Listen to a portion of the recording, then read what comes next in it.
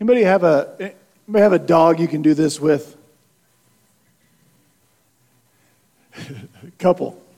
Have you seen this? Have you seen somebody train their dog where you can put the tastiest treat on the snout of that dog and he'll just balance it there until his master says, okay, now you can. And sometimes, they'll have like that milk bone on their snout and they're just shaking because everything in them wants to eat that thing, but they know it's better if they obey the master.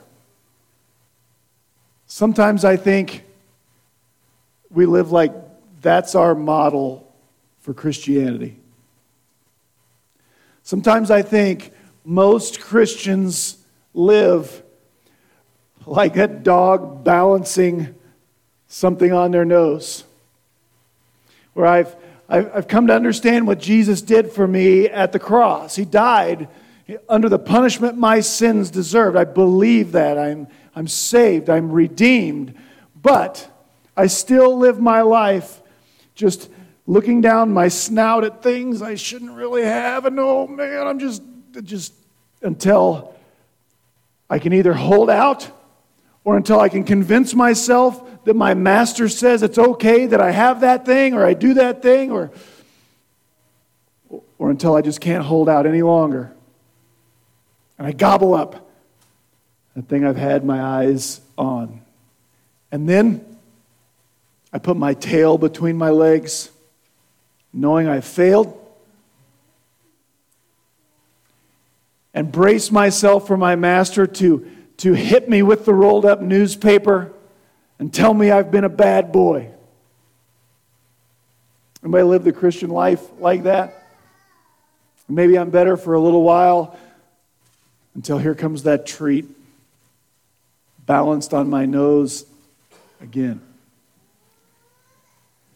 That's a terrible way to live life. And that's not at all what the Christian life is supposed to look like.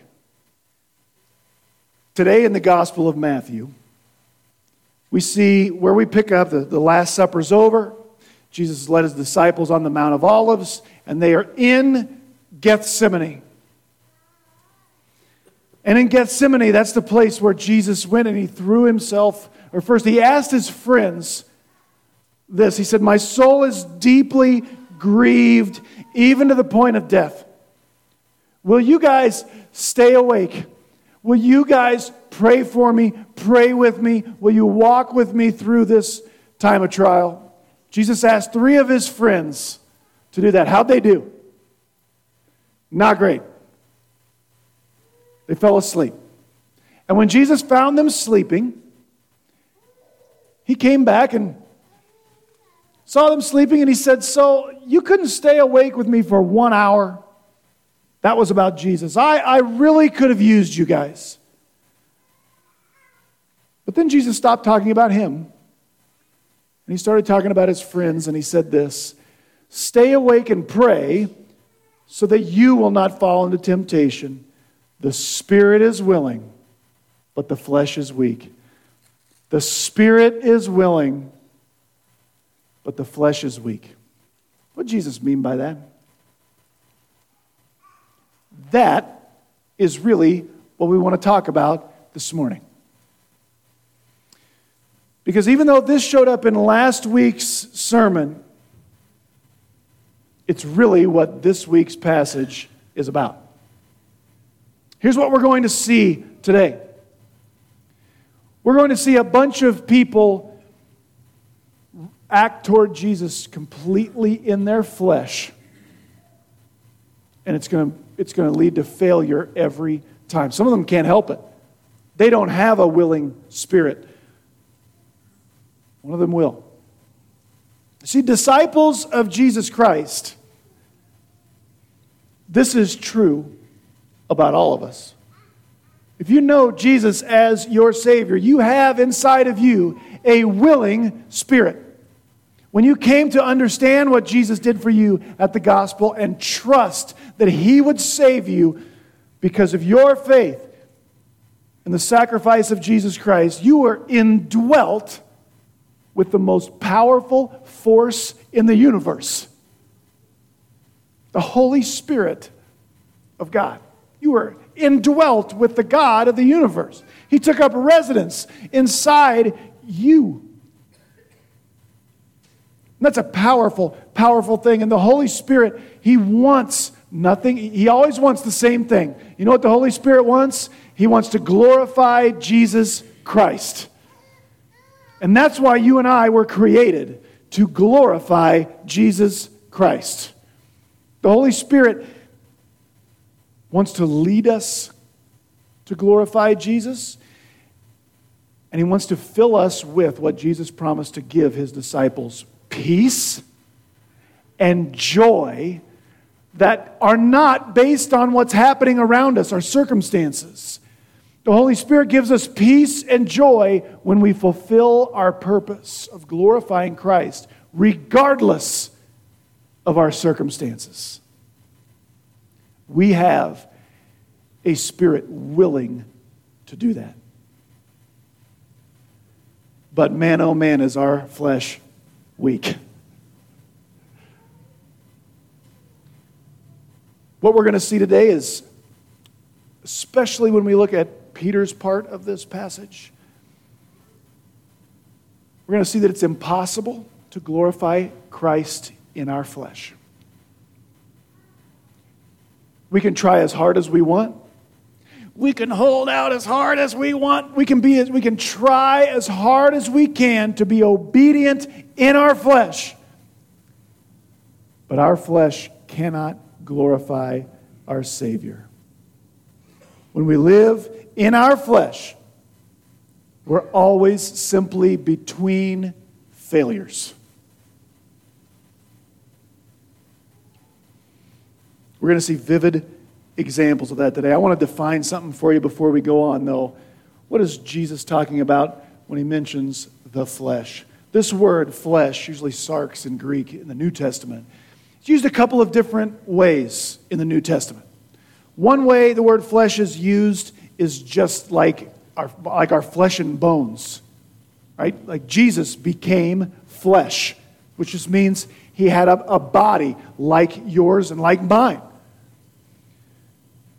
There's another way the word flesh is used in the Scriptures, and I think this is the sense today, and that is because we are human, and because this is a fallen world and we have come under the fall, that our bodies and our emotions and our wills have been tainted by the fall of mankind. We have a sinful flesh. Our flesh, our beings, we, when left to our own devices, we always gravitate toward self-preservation, self-protection, self-advancement, self-centeredness. That is the natural bent of our flesh. And for the Christian, the reason that can be a problem is because to glorify Jesus, sometimes we have to do things that are counterintuitive to our flesh. Let's read our passage today, and then we'll see some examples of how people deal with Jesus in their flesh. This is Matthew chapter 26, verses 47 through 56. We're in the garden, or the orchard, really, of Gethsemane. While He was still speaking, behold, Judas, one of the 12, came up, accompanied by a large crowd, or a huge multitude, with swords and clubs. They came from the chief priests and the elders of the people.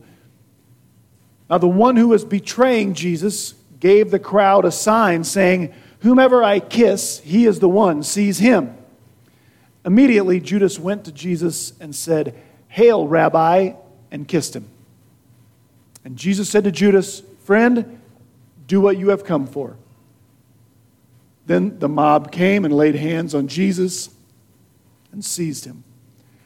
And behold, one of those who were with Jesus reached and drew out his sword and struck the slave of the high priest and cut off his ear. And then Jesus said to him, "Put your sword back into its place, for all those who take up the sword shall perish by the sword." Or do you think that I cannot appeal to my Father, and he will at once put at my disposal more than 12 legions of angels? How then will the Scriptures be fulfilled, which say it must happen this way?"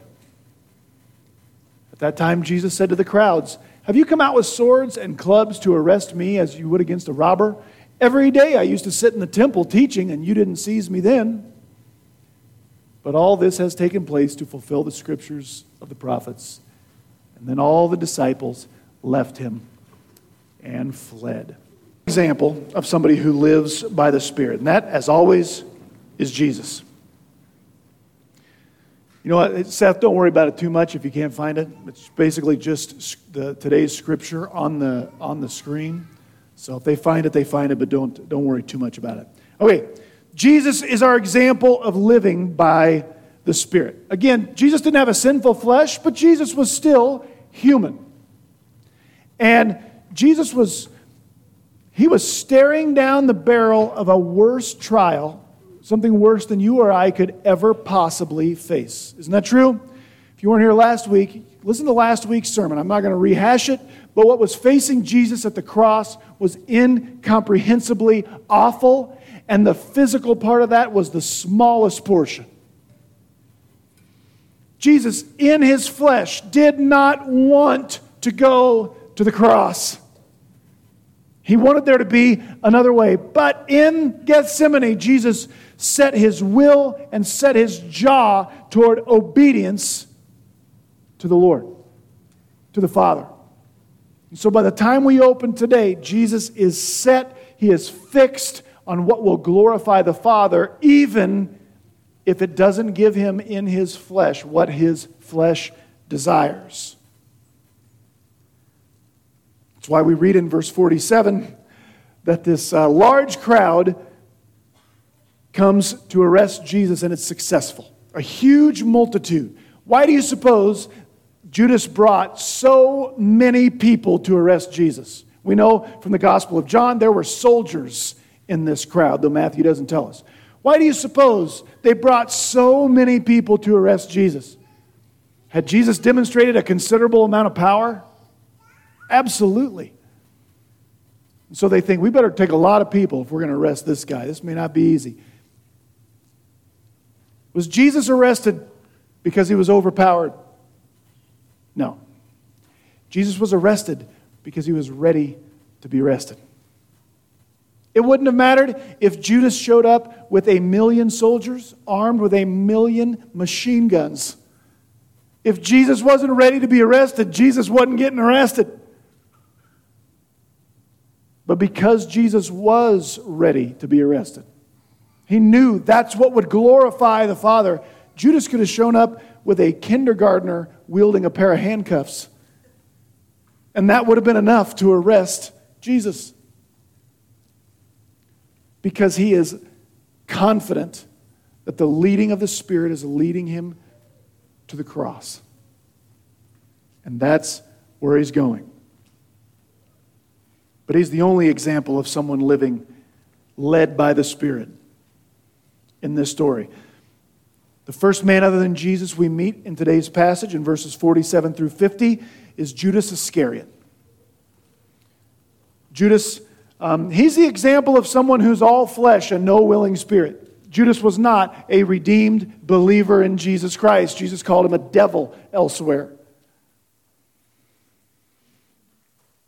I mentioned this several weeks ago, but Judas is the example of someone who simply lives according to what his flesh desires and tried Jesus on for size toward those ends. This is extremely common. People want some things they want, and sometimes we're willing to try religious things, thinking those religious things will help me get what I want. That's Judas. Judas always wanted position, power, wealth. And he saw this guy, Jesus, that certainly had power. And so he tried some Jesus. Maybe Jesus will help me get what I've always wanted. That's Judas. And as soon as Judas came to the realization, following Jesus is not going to help me get what I want, he cashed in his chips and decided, I think betraying Jesus will come closer to getting me what I want. And that's what he's done. Where we start today, Judas has the silver on his person. He sold Jesus out because if following Jesus won't make me rich, maybe betraying him will. That's Judas. He's all flesh and no willing spirit. He's got a prearranged signal with the mob. He's going to kiss Jesus. Why would that have needed to happen? No matter what Renaissance paintings you've looked at might say Jesus didn't glow. He didn't have a halo. He looked like a first century Jewish dude. And it was dark out there. And Judas and the Sanhedrin, they didn't want to take the chance that maybe Judas would greet one of the other disciples. Maybe he says hi to Bartholomew. Maybe he shakes hands with John. And maybe the crowd gets all fired up and arrests the wrong guy. I don't want to take any chances.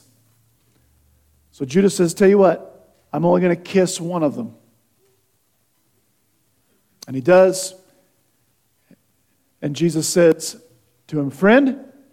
By the way, that's a Greek word that means friend, but not quite friend. I don't know how better to translate it, but it's like associate. Like, do you have people you work with? They're kind of your work friends, but not really your friends. That's sort of what he says. Friend, but not quite friend. That kiss does not fool me. Do what you have to do. Again, Jesus is not arrested because he's tricked or overpowered, but because he's ready. They come and take hold of Judas and arrest him. So there's Judas. He's somebody that's just living by whatever will satisfy the needs and desires of his flesh the best.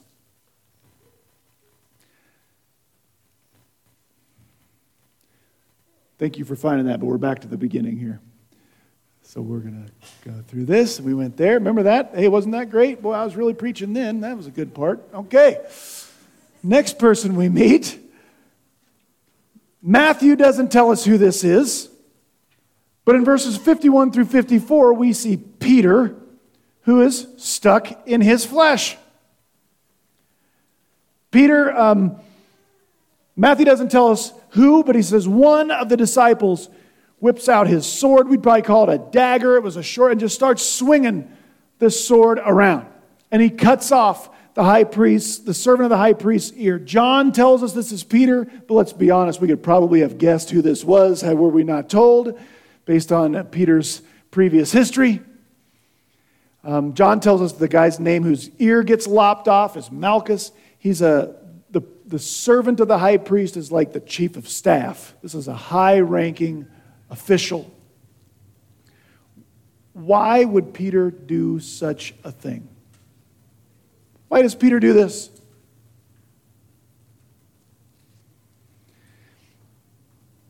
I think Peter thinks he's standing up for what's right. He thinks he's being brave. He thinks he's being tough. And he thinks he's keeping a promise. Earlier in this evening, Peter said this to Jesus, even if I must die with you, I will never deny you, Lord. Didn't Peter say that? I'll submit to you this morning. Peter starts denying Jesus right here. He thinks he's being tough. He thinks he's standing up for what is right. But in a way, Peter is denying Jesus already.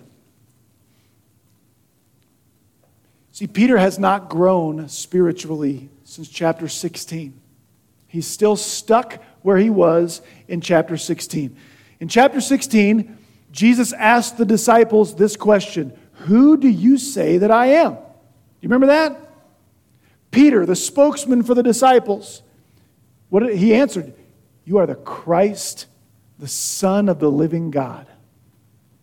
And he gets an amazing attaboy from Jesus. But then, we read this, from that moment on, from that time on, Jesus began to change what he taught his disciples. As soon as he heard the disciples say, "You're the Christ, you're the Son of the living God," Jesus started teaching them what that would really mean. And he said it this way, from that time on, Jesus began to show his disciples that that it is necessary for him to go to Jerusalem and to suffer many things at the hands of his enemies and be killed, and on the third day be raised. That's what it means for me to be the Christ and the Son of God. Remember how Peter responded? Very next verse. Peter took Jesus aside and he began to rebuke him, saying, "God forbid it, Lord. This must never happen to you." Jesus said, "I must suffer and die." Peter says, "No, you must not." God would never let his chosen one suffer. To which Jesus responded, "You know, Peter, I think you're right. God would never let the good guys suffer. He would never let bad stuff happen to good people." Is that what Jesus said? No, Jesus turned and he said to Peter, "Get behind me, Satan. You're a stumbling block to me." And this is why I say Peter has not grown since chapter 16. Look at how similar chapter 16 is to today's passage. You're a stumbling block to me. Why? Because you are not setting your mind on God's interests, but on man's interest. In the language of today's passage, I would say this. Peter's problem is he doesn't have his mind set on the leading of the Holy Spirit. He's got his mind stuck on his what? On his flesh. Suffering never sounds like a good idea. And so to Peter, Peter's flesh says, there's no way. Suffering is out. It's been a long time since we studied this. You know why Peter got called Satan by Jesus? Because Peter was part of Jesus' temptation. Don't go to the cross. Don't suffer. God wouldn't let bad stuff happen to you. Don't go there. Right there in the garden, when Jesus is set to go to the cross, what does Peter do? You're not going there. Don't worry, Jesus, I'll save you. Jesus has to be thinking, Peter, I'm going to the cross to save you. You are still a stumbling block to me. You still have your mind set on your own best interests, what feels best. Back in chapter 16, Jesus said to his disciples, if anybody wants to become my follower, he must deny himself, get out of his flesh, take up his cross, live by his willing spirit. That's how you follow me. Whoever wants to save his flesh is going to lose it. And whoever loses his life for my sake will find it. It's discipleship 101. It's the same lesson. Moving on, Jesus says, Peter, put that thing away. All who take hold of the sword will die by the sword. You know what I think Jesus means right there? And you can find lots of interpretations of this. I think there's an obvious meaning and sort of a higher meaning to this. The most obvious meaning is this. Peter, I've got work for you to do. But if you keep swinging that sword around, they're going to kill you just as surely as they're going to kill me. So put that thing away. My death is enough for right now. But on another level, Jesus means whoever fights with the world's weapons is going to die the rest of the way this world dies. Then this part is funny to me. Maybe it shouldn't be. He says, Peter, don't you think I could call on my Father and he would send more than 12 legions of angels? That's more than 72,000 angels. Here's what Jesus is saying. Pete, if I didn't want to be arrested, do you really think I would need a fisherman with a pocket knife to defend me? I mean, how ridiculous is that? But church, how often do we think we are contending for the faith? but we're using the world's weapons, the enemy's tools. It's about time somebody stood up for what's right around here.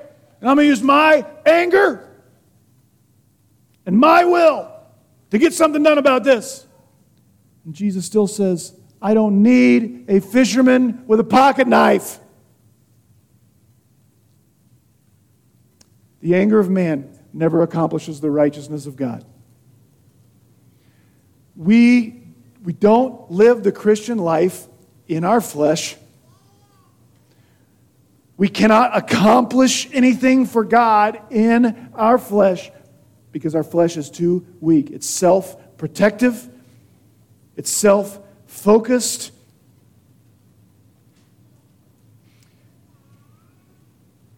Christianity cannot take the world by force. It can't. There's never been one single holy war that conquered an area of the globe for Jesus, because Christianity doesn't work that way. Christianity spreads by faith, and faith spreads by love, and by people pouring their lives out and allowing bad things to happen, counterproductive things to happen to their flesh, to their best interests, so that the glory of Jesus Christ might be shown to other people.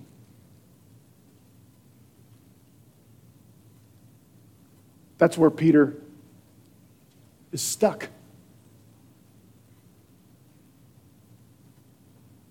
A suffering Jesus is not one he wants to follow either.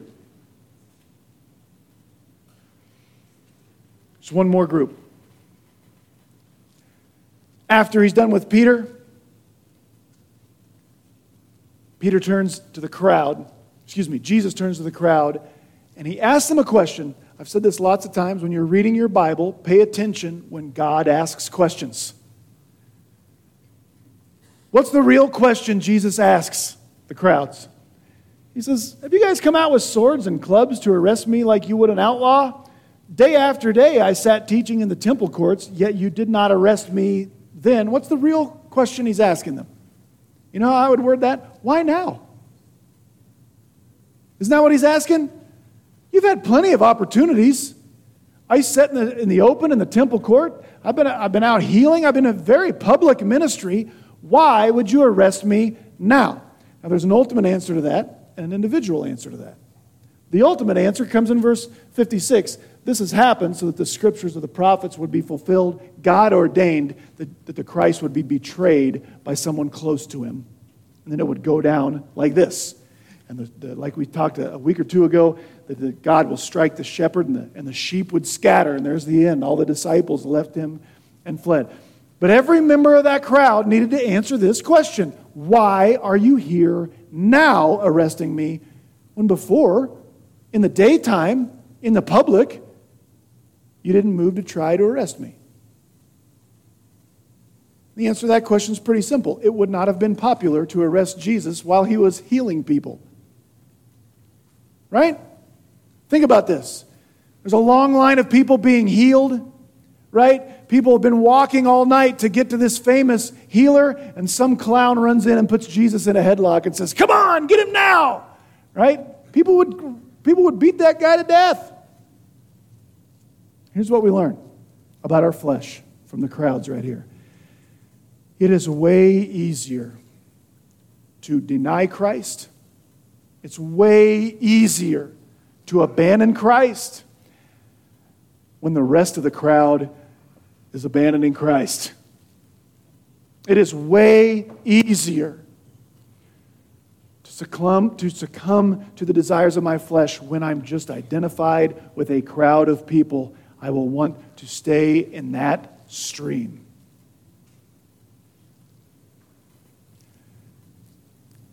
That's our passage. What do we learn?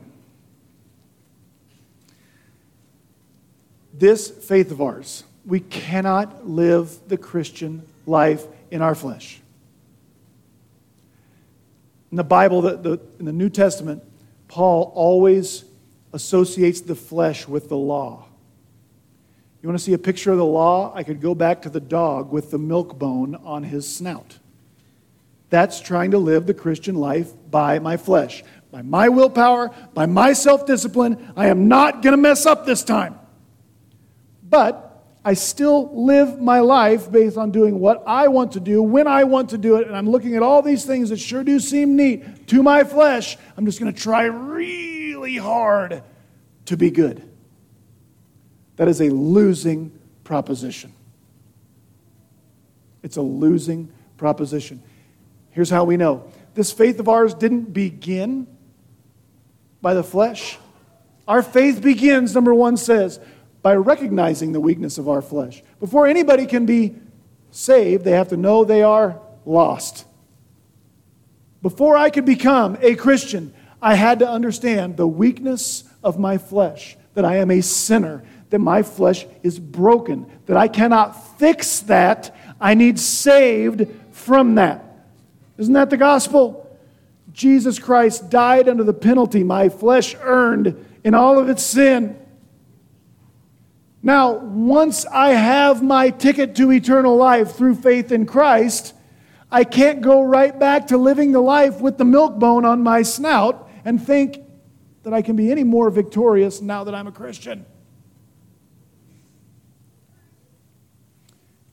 We have to continually embrace the weakness of our flesh and the power of the Holy Spirit within us. Here's how that's different.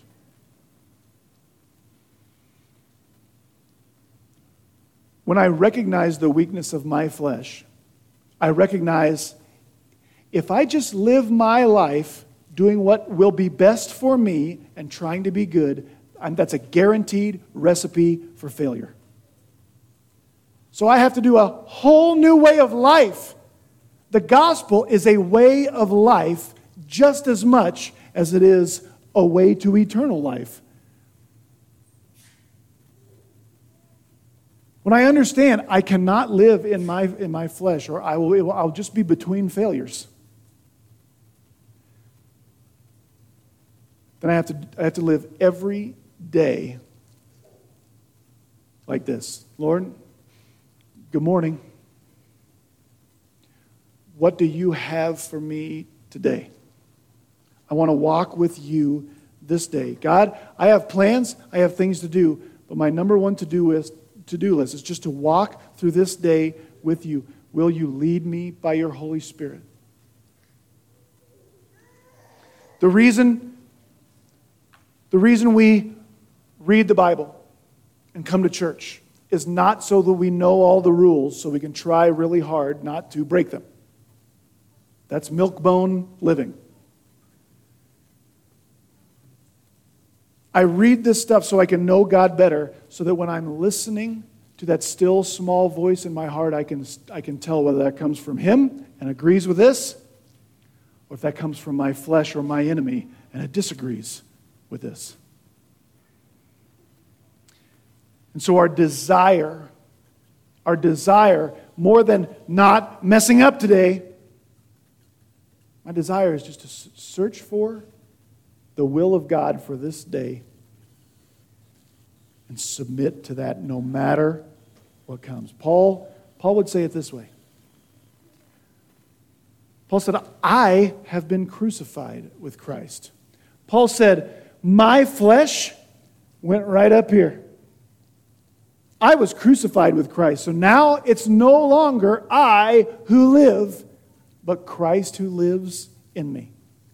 So the life I now live in this body, I live because of the faithfulness of the Son of God who loved me and gave Himself for me. That's exactly what I just described. That's Paul's way of saying, I don't live based on getting what I want anymore. I gave my will to the one who saved me. It's He who lives through me now.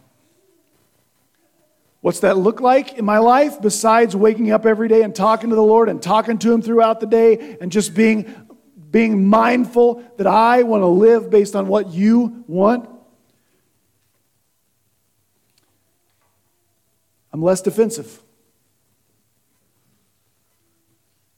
And I'll speak absolutely personally here.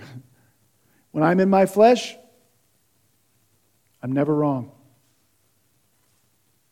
I just haven't convinced you yet that I wasn't wrong.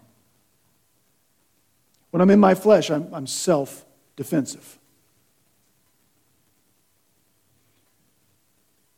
When I'm in the Spirit, when I'm led by that willing Spirit that is within me, I know my righteousness is not based on whether or not I can convince you that I wasn't wrong. My righteousness is based on what my Lord did at the cross, so I no longer care as much what you think. But I do care if I hurt you. So I want to listen. Instead of defend myself, I want to know how you felt. When I am led by the Spirit, that's who I am, because that's who Jesus is, and He will live His life through me if I will submit to that willing Spirit within me. When I am in the flesh, I tend to desire things mainly that just benefit Matt. And when I'm in the Spirit, I look for ways to glorify Christ. And those are seldom the same thing.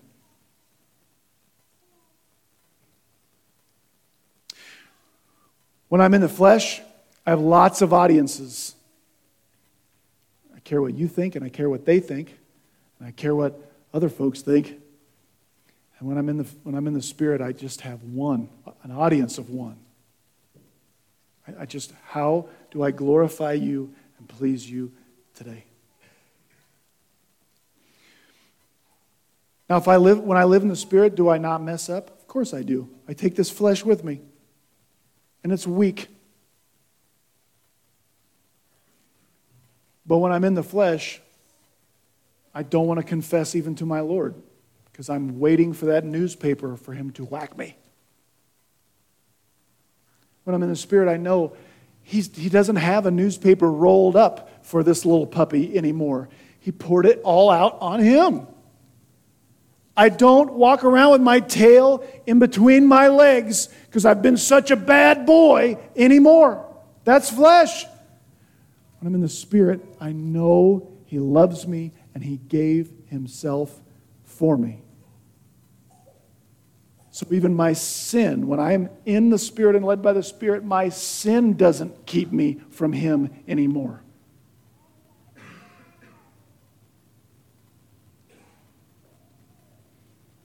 When I'm in the Spirit, you know who John Knox was?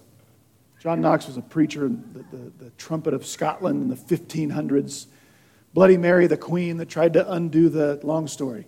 Bloody Mary, she couldn't have been a nice gal. Her name was Bloody Mary, right?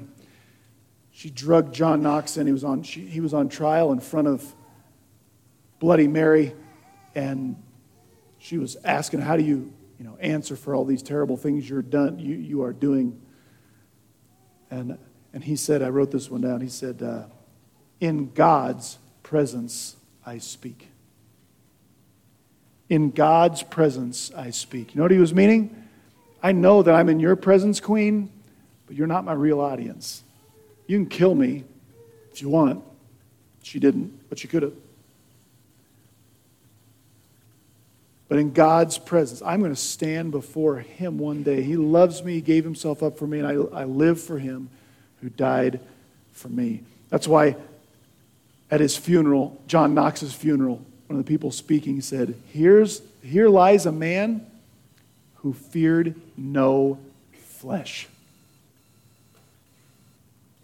Even when the Christian tides moved in a certain way, he didn't go with the flow. That's so important. Man, if you think that Christianity or conservatism can't go in certain directions that God doesn't like, we're just not paying attention. May our desire be to daily, habitually, lifestyle-wise, search for and submit to His will. He will lead us. He'll speak to us. That still small voice in our hearts. Our spirit is willing. Our flesh is weak. We just have to make sure we're sort of drawn out of the right fuel tank as we live our lives. Let's pray. Father, thank you for freedom from sin, freedom from death, for forgiveness. Thank you for setting us free from the flesh. God, thank you for the reminder that we have a very powerful and willing spirit within us that wants to glorify you. And also for the reminder of how weak is our flesh. God, help us to help one another to keep our wills submitted to our willing spirit, that we might live to glorify you. We love you, Lord. We pray that in Jesus' name. Amen.